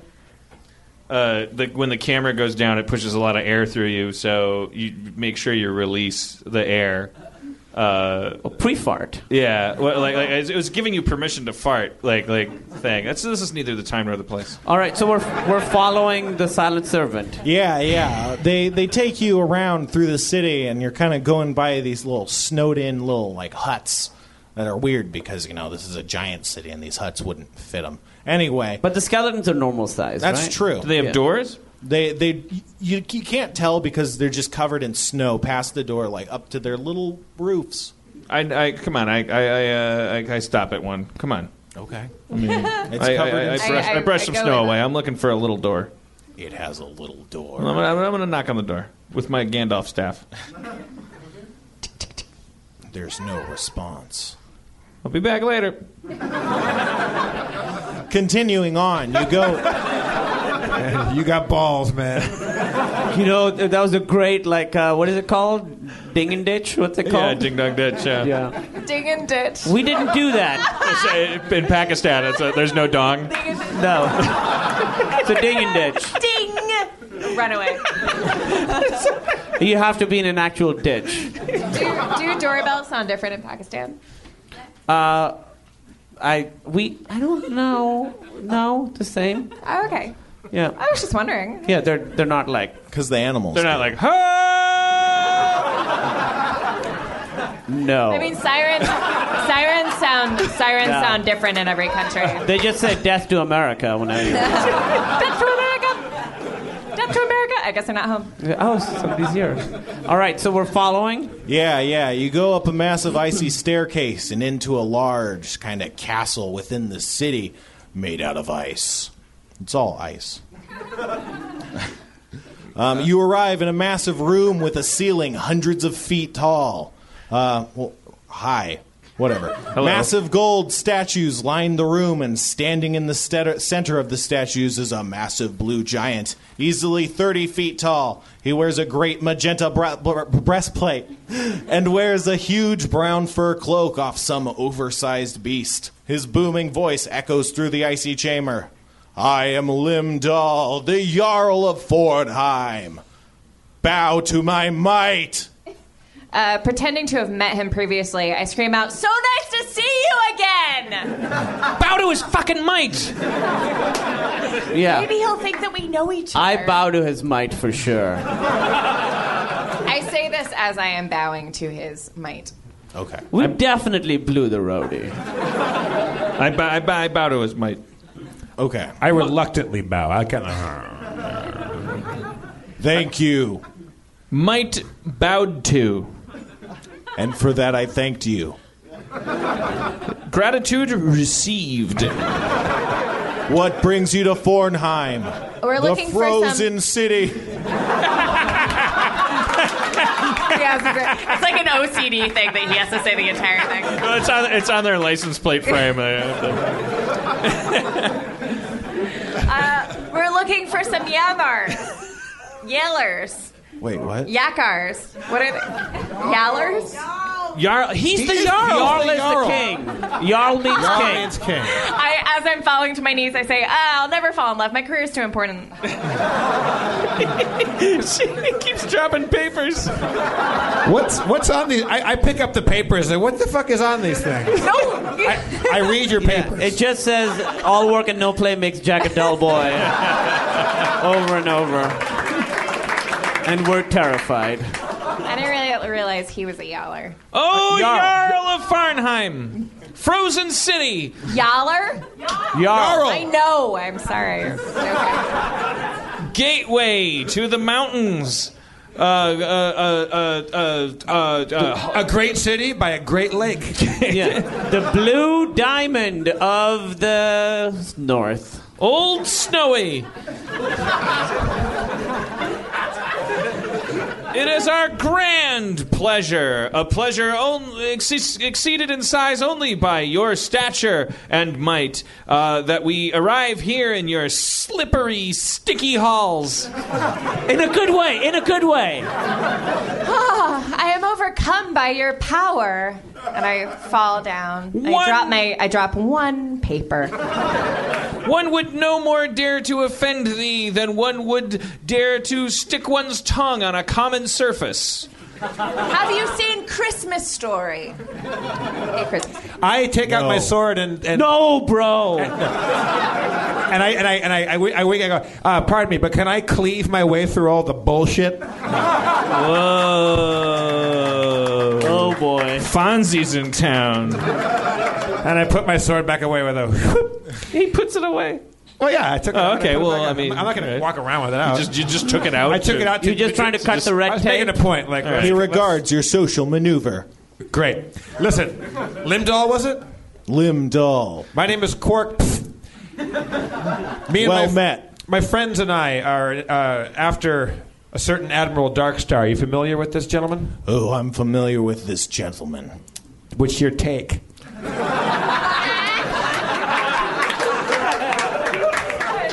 I'm not a fond of him. Yeah. Well, we're neither are. No, he's the worst. You saw the air quotes around gentlemen, right? Yeah. Right. Well, we have one mission and one mission alone, and it's to take him down. We could certainly use a little assistance because, as you see, we're just four tiny little fuckers. You could use some assistance. I just said that. But you have something I could use. Oh, okay. Great. This is going to be great. What's the expression on his face right now, Spencer? It's holding all the cards. It's that expression. Fair enough. What is it you want from us? Oh, just a few of your fragments of power. Oh, boy. Can we have a sidebar? Yeah. Gentlemen, do you think he's talking about my business papers? Well, I think we should definitely try. There was no business. One page was just a bunch of drawings of dicks Look, and balls.